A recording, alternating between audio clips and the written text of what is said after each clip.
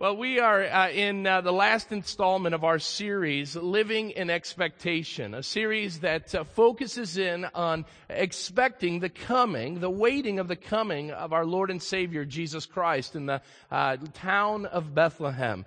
We've talked about the prophets and their expectation towards the coming king. We looked at Isaiah chapter 9, talking about unto us a son is born.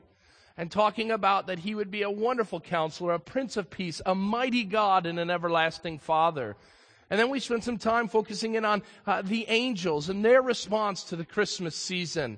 And then last week, Dave shared with us the idea of what the shepherd's response to the coming king was like. And Luke's words from chapter 2 of that great gospel, speaking that they went and glorified and praised God. Well, this last week, I want to focus on one other group of people. And this group is a little different than all the other groups, for this group would travel the farthest to be a part of the Christmas story. They say that these days coming up to the Christmas season are some of the most traveled days of the holiday season. It was kind of neat. Usually during this time, they'll show the map of the continental U.S. and all the planes that are in the air at this time. And you can't even see the map of the U.S. It was neat yesterday watching CNN that the three-quarter western side of the United States was filled with planes last night. And everything up and down the eastern seaboard, because of 24 inches of snow, you could see it as clear as day. Not a plane. They had closed down everything. People are traveling during this time of the season. They're traveling and they're going to their various activities. In many ways, they play the part of the wise men, coming from afar to be a part of a Christmas celebration. Now, I could talk about the idea of traveling, but the idea that I want to lay before you this morning is the idea that the wise men were on a search. They were searching for something. And while Christmas is a time of expectation, and while Christmas is a time of travel, I think the biggest thing that Christmas is a time for searching. It seems that in our world today, both followers of Christ and those who don't attest Christ as their Savior seem to be searching for something.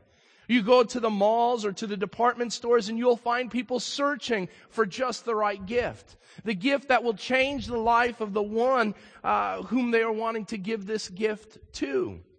For others, the time of the season is searching for the right food or entree to serve at the big Christmas celebration. Will it be a standing rib roast? Will it be a ham? Or will it be a turkey? Looking for just the right food that will make everyone happy and excited to be a part of your Christmas celebration.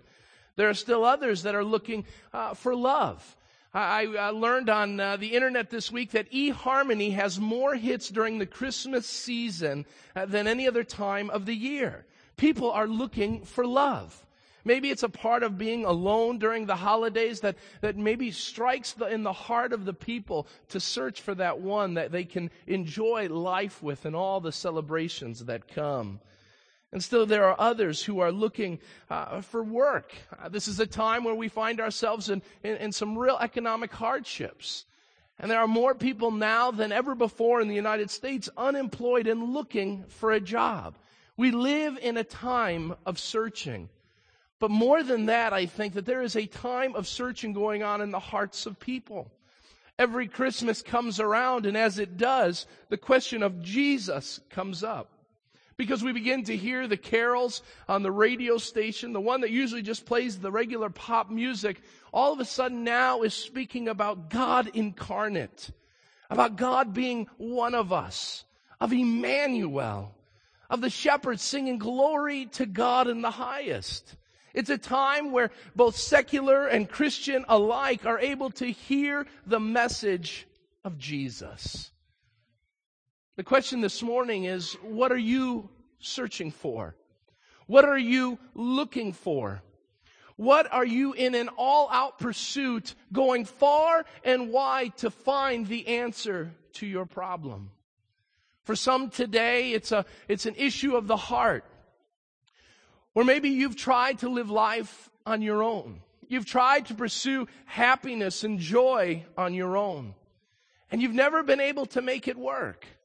You, like many Americans who celebrate the season of Christmas and are all excited about that day that with great expectation they've been looking towards, that after the food has been eaten, after the tree has been ransacked and every gift underneath it has been ripped open, after the family has left and the school holiday is over, you're back to the same place you were before. You see, what we're going to learn today from the wise men is they didn't look for anything other than the true meaning of Christmas. They didn't pursue anything else. Now, they could have been distracted. They traveled a long way across many different lands, and yet their focus was always on getting to Jesus. Can I tell you something this morning? No matter where you're at, no matter what you're searching for, your answer above all is Jesus Christ. It's Jesus. Search for Jesus. Because we're going to learn that as the wise men searched for this Savior, as they pursued Him, they found great joy and great peace during that first Christmas season. I would ask that you would take your Bibles and open so we can understand what God's Word says about this great story to Matthew chapter 2. The first book of the New Testament, we find in the second chapter of Matthew the story of the visit of the Magi or the wise men. And I'd ask as you turn to Matthew chapter 2 that you would stand as we read God's Word. And then we'll ask God's blessing on it as we learn from His Word this morning. This is what Matthew writes in his Gospel. After Jesus was born in Bethlehem in Judea, during the time of King Herod, Magi from the east came to Jerusalem and asked, "Where is the one who has been born King of the Jews? We saw his star in the east and have come to worship him." When King Herod heard this, he was disturbed, and all Jerusalem with him. When he had called together all the people's chief priests and teachers of the law, he asked them where the Christ was to be born. "In Bethlehem, in Judea," they replied, "for this is what the prophet has written. But in you, Bethlehem, in the land of Judah, are by no means least among the rulers of Judah. For out of you will come a ruler who will be the shepherd of my people Israel." Then Herod called the Magi secretly and found out from them the exact time the star appeared. He sent them to Bethlehem and said, "Go and make a careful search for the child. As soon as you find him, report to me, so that I too may go and worship him." After they had heard the king, they went on their way.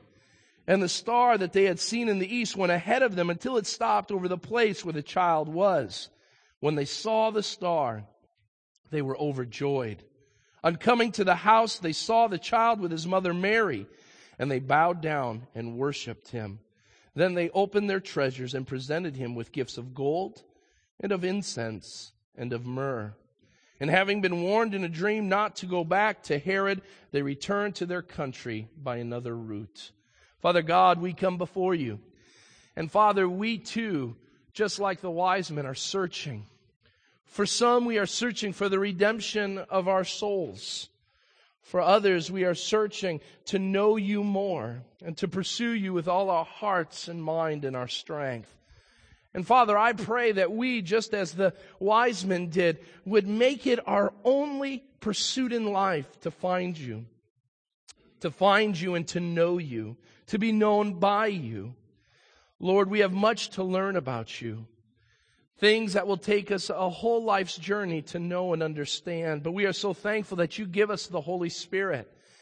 And Lord, I thank you that with the Holy Spirit, He guides us in all truth and leads us to understanding. Father, I pray today, if there is anyone who has never trusted you as their Savior, who has found themselves searching for all the answers and yet in all the wrong places, would today, just as the wise men did, bow their knee to Jesus. For Lord, that is what we were created for, to worship and adore you. Father, thank you for your word and all that it teaches us. Enlighten our hearts and our mind this morning. In Christ's name we pray. And all God's people said, amen and amen. You may be seated. If we want to find what we're looking for this Christmas, then we have to turn to the only answer that we are given: Jesus. If we want to be like the wise men, we have to follow the wise men's example. And so to do that, the first thing I want to bring to your attention this morning is we must revisit something.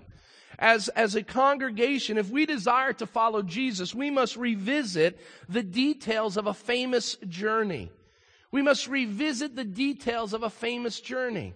Now, why would we have to do that? Now, most everybody here, I'm sure, knows the story of the wise men.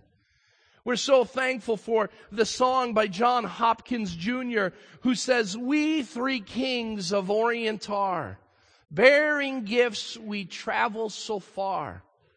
Field and fountain, moor and mountain, following yonder star."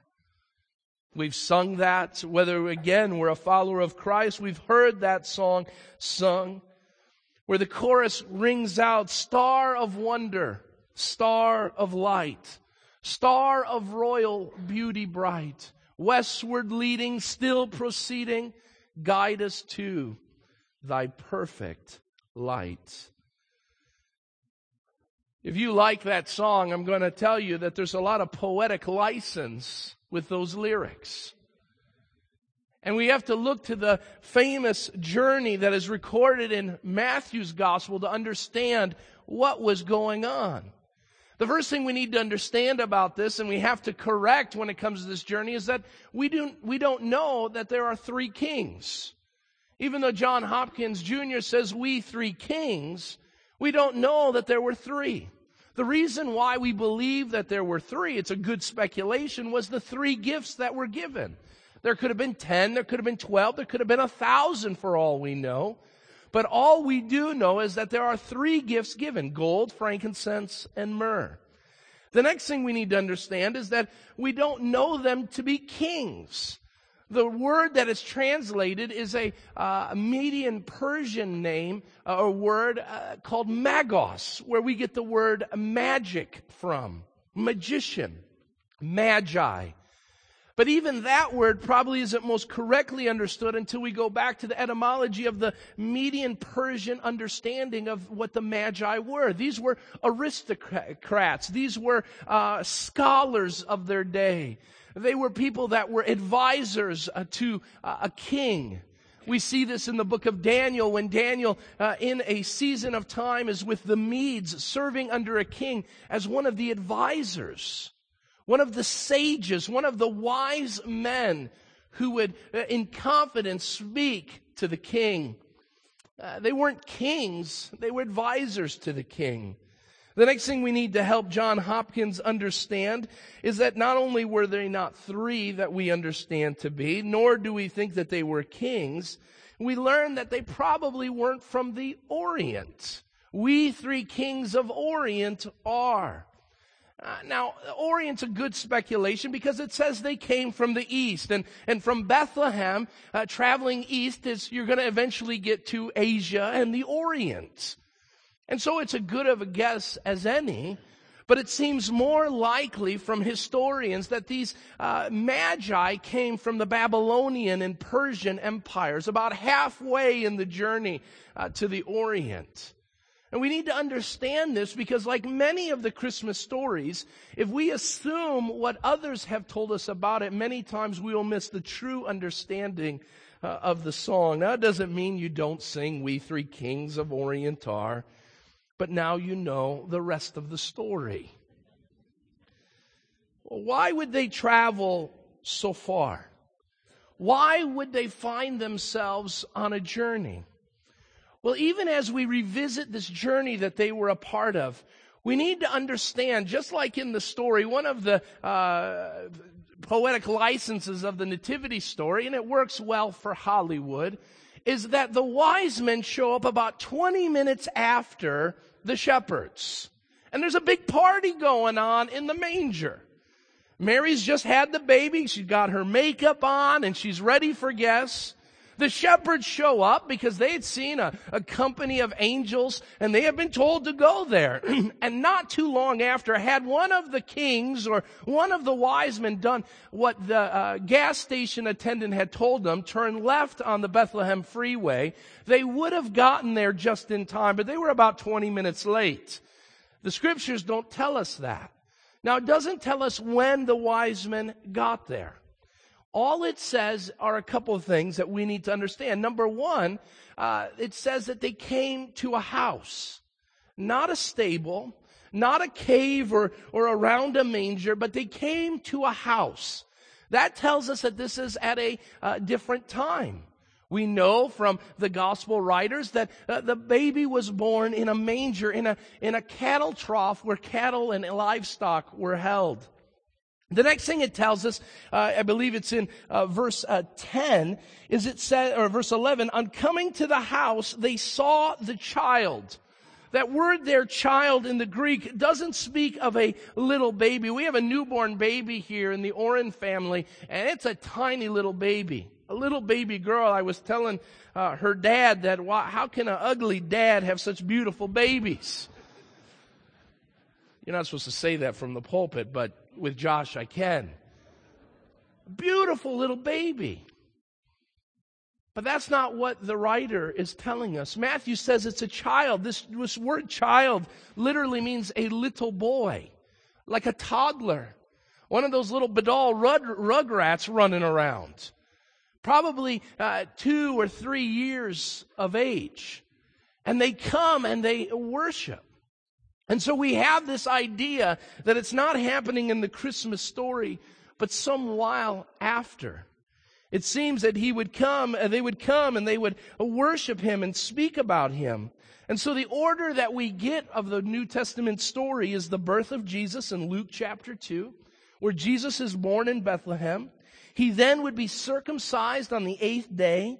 And then sometime after the month of purification, Joseph would take his wife Mary and they would travel to Jerusalem where he would meet Simeon and Anna. And then there would be some time for the family to get oriented with one another and to build a manageable home so that then the wise men would then come sometime after. This is the visit that we celebrate this morning. They come to Bethlehem. But what would cause the wise men to travel that far? How far would you go to travel for something that you've only seen a star in the sky? Well, they were looking, it says, notice verse 1. The reason why they would travel so far was because they were looking for the one who was going to be the King of the Jews. They said, where is the one who's been born King of the Jews? We saw his star in the east. What would make them travel all that way for a king? And we see that they say, hey, there's this king, but he's going to be the King of the Jews. What kind of thing would give them such expectation to go so far to see this baby that was born? You have to understand the historical context at the time. It was a time of great expectation. Not just in the lives of the God-fearing Jews of that day, but historians, secular historians would say that it was a time of great expectation. The great Roman historian Suetonius says this: it was a time where word was all over the Middle East that a ruler was coming from the land of Judea. Another famous historian from Rome, Tacitus, said this. He said that there was a coming king who would rule the world from Jerusalem. Now, these aren't followers of Jesus. These are just men that were writing the history. Of course, the famous historian Josephus says that the Jews had given a widespread belief that in their life they would see one who would come from them to be the governor of the entire habitable world. There was this sense, there was this feeling, whether it was because of the prophets or what they saw going on in their day, that it was time for Messiah to come. And Christians and non-Christians alike could feel this tension of time coming. We know that God had it all planned. Galatians 4:4 says that when the time had fully come, God sent His Son to Bethlehem. Well, what do we need to understand about this? I want you to notice, first of all, the certain goal that they had on this journey. What did they do? Why did they travel so far? They traveled, it says, to see a king. They had a goal to see the king.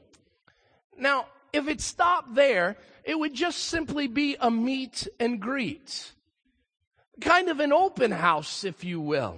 Come and shake some hands, drink some eggnog and punch, and then be on your way. They would kind of have been like that couple from that reality show that barged in on the White House party, just wanting to get their picture with some famous people. So here the wise men come, and they come just to visit with the newborn king, just to hang out with him for a little bit. Put it on their Facebook that they were there and had shook hands with baby Jesus. But that's not what it says. It says that they've come. Notice what it says in verse 1. After he had been born, the Magi come, and in verse 2, where is the one who has been born King of the Jews? We saw his star in the east and have come to, help me out, worship him. Their number one goal, the reason why they traveled so far, was to worship this Jesus. Oh, how Christmas would be so much different if we would be like the wise men. If our number one goal in this season wasn't about gifts, it wasn't about a tree, it wasn't about a big fat guy in a red coat, not talking about me wearing red. It's not about the food, it's not about the cookies, it's not even about the family, but the reason why we celebrate this season is because of Jesus, because we worship Him. We travel so far. We do all that we can for an opportunity to stand before Jesus and worship Him as Lord and as Savior. The reason why they traveled, they had a goal in mind. It was not just to have Jesus be warm and cozy with them, just to have an interaction with them, like so many of us desire. Jesus is that a little time in this whole season where maybe we get together and do one little thing that Jesus is a part of. Christmas is all about Jesus. And the other things, as great as they are, as fun as they are, should find themselves centered around Jesus Christ. Your party should honor Jesus Christ. Your gifts should honor Jesus Christ. Your celebration should honor and worship Jesus Christ. When your family and friends come to your home, they should be hearing songs about Jesus Christ. That's all right. White Christmas is okay. I'll be home for Christmas is all right. But let's never forget this season is about Jesus and us worshiping Him. That's their certain goal. Notice the next thing I see in the text is that this journey involved two convincing guides. Not only was there a certain goal, but there were two convincing guides. What would make them travel so far? The first thing we see, write this down, is a star. It says, we saw His star. I don't know if you've ever noticed that before, but that's added to the star. It's not just a star in the east that is seen, but it's His star. We have no idea how the Magi knew that this star symbolized the coming of the Messiah, but they did. Somehow they were revealed, whether it was by angels, the writer does not say. Now, there's been a lot of speculation on what this star was.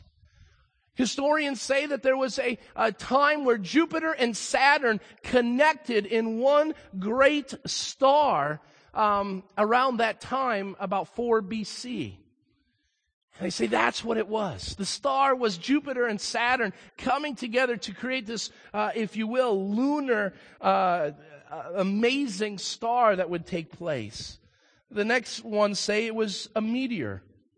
That it just happened that a meteor would be flying by the orbit of the earth. I agree with John MacArthur, who says that it is the remnants of the glory that are revealed in Luke chapter 2. Turn there for a moment, Luke chapter 2. It was read for us, I believe, this morning. Luke chapter 2. What could that star have been? Notice at verse 8, I think we get shared some things. And there were shepherds living out in the fields nearby, keeping watch over their flocks at night. Now notice what it says in verse 9. An angel of the Lord appeared to them, and the glory of the Lord shone around them, and they were terrified. But the angel said to them, do not be afraid. I bring you good news of great joy that will be for all the people. Today in the town of David, a Savior has been born. He is Christ the Lord. This will be a sign to you. You'll find a baby wrapped in cloths and lying in a manger. And suddenly, a great company of the heavenly host appeared with the angel, praising God and saying, glory to God in the highest, and on earth peace to whom his favor rests. The glory of the Lord. John MacArthur spent some time in one of his commentaries speaking that the glory of the Lord, he believes, just resonated over the city of Bethlehem. When God shows up, light comes and becomes a key part in the story. And I wonder if that's what they saw. Whatever the star was, being the glory of the Lord or some cosmic occurrence, we know that the wise men get on their camels and start heading to see this, knowing that they are going to find the King of Kings and the Lord of Lords. But notice the next guide that is given. Matthew chapter 2 tells us they come to Jerusalem. And as they come to Jerusalem, they would go to where a king would be. Jerusalem, the capital city of all of Judea, would be the place where the king would reside. And so they no doubt go to the major metropolitan area. They're in the vicinity, only some 10 miles away from Bethlehem. And what happens? They go and they find the king. Well, that would be the smart thing to do. If you want to find the newborn king, you would go to the place where royalty is found. Now, the thing that's amazing is I wonder what that conversation was like between Herod and the wise men. Here they come, wise men from the east, dignitaries, and they say, we've come to worship your king. And Herod says, here I am. And they say, I don't think so. I don't think you're the one. And that begins to spark a conversation in the throne room. Well, where is this king to be born? Notice what the text says. Herod brings his chief priests and teachers of the law, and he asks in verse 4, where was the Christ, that is the Messiah, to be born? They answer correctly, in Bethlehem, in Judea, for this is what the prophet has written. And they quote Micah the prophet, chapter 5, starting in verse 2. But you, Bethlehem, in the land of Judah, by no means least among the rulers of Judah, for out of you will come a ruler who will be the shepherd of my people, Israel. The wise men say, all right, it isn't in Jerusalem. And the scripture guides them to a little backdoor community called Bethlehem. So that's where they go. The scripture guides them to where they need to find Jesus. Now, I want you to understand something very important this morning. God gives us signs so many times. And He may not give us cosmic occurrences, but He gives us signs. But the greatest way that God communicates, because signs can be misunderstood. Signs can lead us maybe to an understanding of God, but not all the time to knowing who Jesus is. Notice that the sign for the wise men got them close to Jesus, but not to Jesus. That's why Jesus says, hey, don't rely on signs. Don't just stop there. But what gets them to Bethlehem? The scripture. Understand this, if you are searching for Jesus today, don't follow a preacher. Don't follow words from other men, but follow the scriptures. Because it will guide you. The scriptures will always guide you right to Jesus. It leads you right there. I love what one of the scriptures says, that when we search for Him, we will find Him. When we search with all our heart. For some who are wandering today, you're searching and you've been trying to find Jesus and looking for Jesus in all the wrong places and coming up empty. Maybe coming up with just a little in the vicinity of where Jesus is at. Open God's Word. Start in the Gospel of John and you will see Jesus, the Son of God. And this Bible will lead you right to where you need to be. It led them to Jesus in Bethlehem. The second thing I want you to see is that if we desire to find what we're looking for this Christmas, we must reflect a godly display of fervent joy. You would think that a long journey, they would be ready to give up. Now, one thing we don't hear from the wise men is that they didn't bring their children. That was a wise decision. Are we there yet? Are we there yet? Dad, I have to go to the bathroom. Dad, he keeps touching me. Dad, tell him to stop looking at me. And I could just see one of the wise men saying, I'm going to turn this camel around. You just watch. So they were wise. They didn't bring their family. Are we there yet? No, we're not there yet. I'll tell you when. We'll get out of the car. That's when we're there. Sorry, just a little anger issue. They're filled with joy, it says. But before we get there, we don't see joy. But write down in your outlines, you don't see joy, but you see jealousy. You see jealousy. Just write that somewhere. It's not in your outlines, but it's important. Verses 3 through 8. Notice what happens. When King Herod heard this, he was disturbed, and all of Jerusalem with him.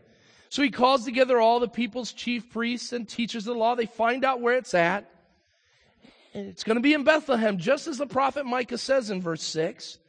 Then Herod called the Magi secretly and found out from them the exact time the star had appeared. Tell me, when did you see it in the sky? When did it come? And then he says, go to Bethlehem and make a careful search for the child. And as soon as you find him, report to me so that I may go and worship him. Now the text tells us in verse 12 that they would be warned in a dream not to go back to Herod. And they returned to their country by another route. Why would they do that? Because these were wise men. They understood that the king had different intentions.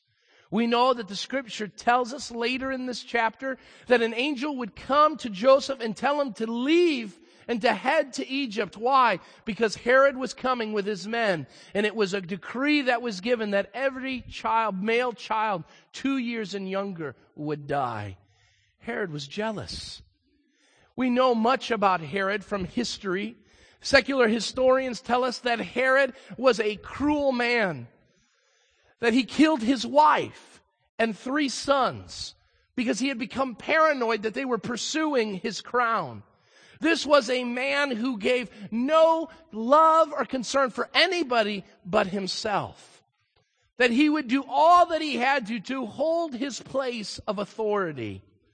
And so imagine in that context, wise men coming, traveling afar, not to come and see him, the king of Judea, but to see a baby who was born in a place called Bethlehem. Herod is jealous.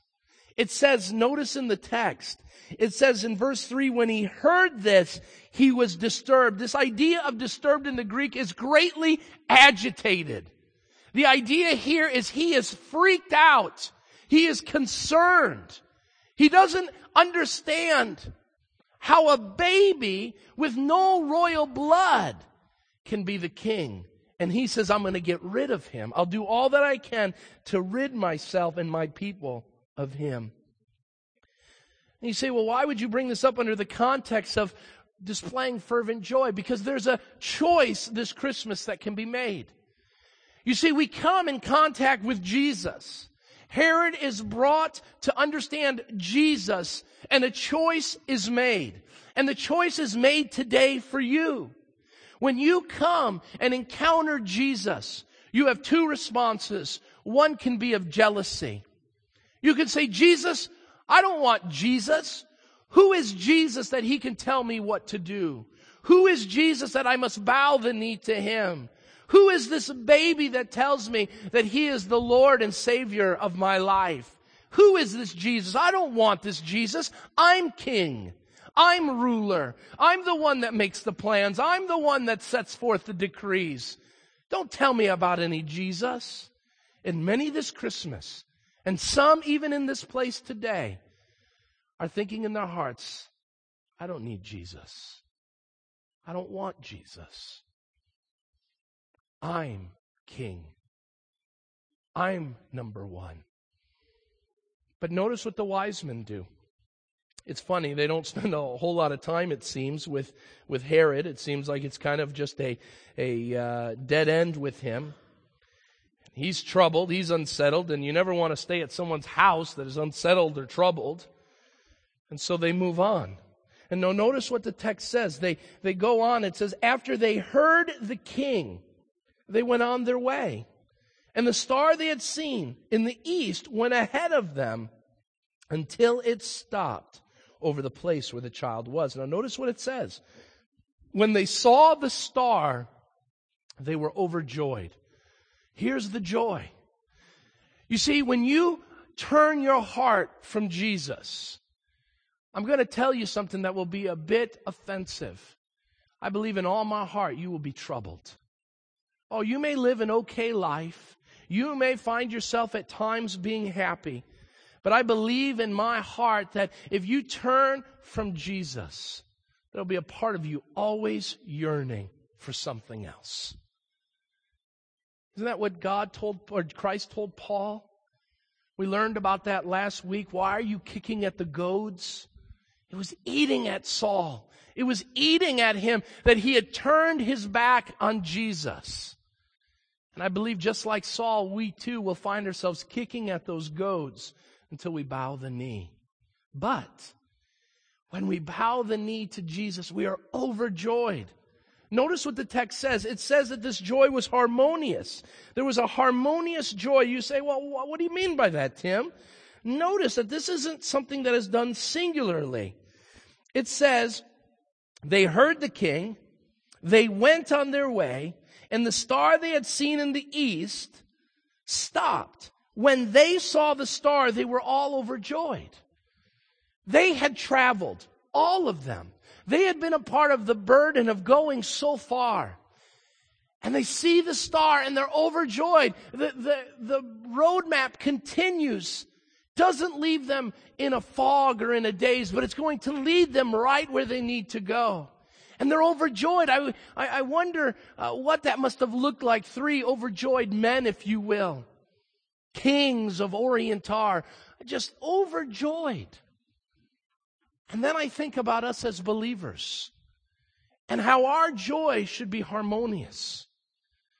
Because no matter where we're from, no matter what our lives have been a part of, we all can look at Jesus and we can all say, there he is. And our hearts should be overjoyed. The reason why we worship every Sunday is because we're filled with joy to go and worship this Jesus. We come from all places, and in one voice, we point to Jesus and say, there is our Lord, there is our Savior. But notice, not only is it harmonious, but it takes them to new heights. It takes them to new heights. This joy is so amazing. The text in the NIV says they were overjoyed. Literally, what it means is not that they were just overjoyed, but that they rejoiced with exceedingly great joy. The idea here is to convey with the strongest language a picture of exuberant transport. This word was used in the Greek to speak of an adult who becomes like a child. Some of you are like that around a Christmas tree. Oh, goody, goody, goody. Woohoo! That's not that kind of joy. This is used to speak that they lost all composure. So imagine with me, 3 wise men running like little children. Woohoo! Hey! Ho! Ho! There's the star! Woo! You're not going to see that done again. They're overjoyed. Who cares about the journey? Who cares about that dum-dum named Herod? We found the star. And it's going to lead us right there. All that we've been journeying for, all that we've been pursuing is going to come to pass. And the question I have for us as believers is, do we experience that joy? How overjoyed are we that we can celebrate Jesus? That we can worship Jesus? Is there a part of you that loses composure at the thought of Jesus? And you sit there and say, I'm a sinner. I deserve nothing but hell. And Jesus came and He was one of us. And He took on flesh to be just like us so that He could die my death, take my place, spill my blood, that I would no longer be a sinner dead in my trespasses and sin, but that I would be a child of His. Do you lose composure? As a man, does that grip your heart that you begin to tremble in your voice and say, I am His and He is mine? These wise men got it right, and it took them to new heights of joy. Number 3, you want to find what you're looking for this Christmas? Respond with a singular devotion and fidelity to Jesus. These wise men, they've traveled. They find what they're looking for. Notice what it says. On coming to the house, in verse 11, they saw the child with His mother Mary, and they bowed down and worshiped Him. Then they opened their treasures and presented Him with gifts of gold and of incense and of myrrh. How do they respond? I want you to notice, first of all, the environment. Because this is of great importance. I always ask the question when I preach sermons that I've already preached before, Lord, are you going to teach me something new? This is something new that I'd never thought about before. But notice and write down in your outlines the environment that they come to. Now remember, they'd just been in Jerusalem, the city where all the political power was at. And now they go to a place called Bethlehem, a backwoods town. A no-name town, only known to be the birthplace some hundreds of years ago for a king that had served. Not a well-known place. I'm sure not that great of a place. It was a place where shepherds were. So some sort of agricultural type hometown. Probably a lot like my own hometown of Hinckley. You know, a little post office and probably a couple taverns like most little towns have. A little market, but nothing great, nothing like Jerusalem. Notice what it says next. They come to a house, not a palace, not a mansion. Matthew just says a house. Then think about this. He says he sees a child. They come and they see a child. Notice that nothing is said about his looks. Nothing is said about his intellect.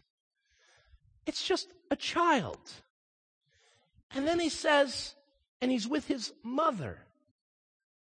And his mother isn't anything great. You don't see any kind of worship of the mother of Jesus. And I began to think about that, and I said, what Matthew, I believe, is articulating to us, and I may be wrong, but I think it works, is the humanity of Jesus. Jesus was just like us. The wise men could be Matthew could be writing, and he could be looking at the Bedall home in Hinckley and coming to the house and seeing Amanda, the mother, and a baby there. It's no different. He came to a house, and there's mom and baby. Nothing about the kid, nothing about the mom, nothing about the house. Just plain run-of-the-mill people. Jesus became one of us. Jesus left every throne in heaven so that he could be just like us. He had a mom. He had a house. He was a little kid.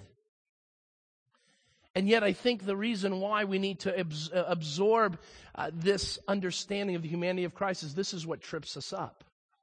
How can God be a child? How can I worship this God, Jesus, when He's just like me? How can I worship and adore the eternal God when He puts on skin? When He has a mom and a dad, and He lives in a house, not a palace or a mansion, just a house. And for many here today, you are tripped up on the person of Jesus Christ because He's just like you. And yet I would say, because He's just like you, He understands everything that you need and everything that concerns you today. Notice the expression that is given. Verse 11, it says that they come to the house. And notice their bowing position. It says they bowed. To bow literally means to show your allegiance, to pay homage to one greater than you. This literally meant in the Greek that they fell down flat on their face. I think it's a glaring omission in our text that there's no mention of bowing when it comes to Herod. You ever seen that? It says that they bowed for Herod. That must have really freaked him out. You're not the one we're to bow to. But they bow before a child. They fall down and they worship Him as both King and as God. Next, they give bountiful gifts. 3 gifts are given. Our text says gold, frankincense or incense, and myrrh. Gold, the finest of all and most valuable of all commodities. One that would stand superior to all the rest. Foreign dignitaries would give gold to a dominating king to say, you are the greatest. You are as good as gold. You are the best of the best. While there are many precious stones and metals in the world, gold is the greatest and is given to the King of Kings. Frankincense, a pure white incense, was used in first century time to celebrate. It was so expensive, it would be used to celebrate the priest who had committed his life to the service of God. A celebration would be done for that priest, and when that priest was celebrated, they would burn frankincense as a fragrant offering to God. That this life was a fragrant offering. So it was used to celebrate a devout priest. And myrrh was an ointment that was used to embalm the dead, to perfume the dead. All of these signify that He is King of Kings and that He is our priest who is devoted to His Father in heaven. And finally, it foreshadows the coming of His death. 3 gifts. Let me ask you this question this morning. Have you bowed to Jesus? Are you worshiping other things this Christmas? Are there things you're longing to see this Christmas more than Jesus? Because when you come face to face with Jesus, you'll know if you are worshiping Jesus, because the only response you will have is to give of yourselves to Jesus. You want to know if you're worshiping Jesus this Christmas? The question must be asked, what have you given? These were rare commodities, priceless commodities. They gave of their treasure to Jesus. Have you? Let me close by giving just a set of questions that I want you to ponder. Have you found the Christ this Christmas? Are you worshiping Him? Is there an ongoing joy since you have found Him? What's your posture before this Jesus? Do you stand in defiance to Him, or do you bow in deference to Him? And finally, what will you give Him? What are you going to give Him? Can I tell you, gold isn't good enough? Sacrifices aren't good enough. But the Scriptures say a humble and contrite heart is what God desires. Have you given Him your heart this morning? Let's pray. Father God, Lord, I thank You for Your word. And I thank You that You came and were one of us. Lord, I pray that if there's one in this place today that has never trusted You as their Savior, that today would be the day. That they would worship You. And that they wouldn't look in their pockets or look on store shelves to find a gift worthy of Your coming. But as you said, you desire our hearts. Father, I pray that the one who does not know you today would give their heart. That, Father, before they leave this place, they would come and speak to me. They would speak to one at the Welcome Center. They would find the person sitting next to them and say, help me find what I'm looking for. Lord, I pray for those that already know you, that they would worship and adore you. That with joy in their hearts, they would be taken to new heights because they are saved by grace. And they, just like the shepherds, would go and tell all that they know and all that they come in contact with, that you have brought peace on earth and that you are the Savior of men. Lord, I pray that we would be a people that would worship and adore you. That, Lord, that we would adore you with everything that we have and all that we are.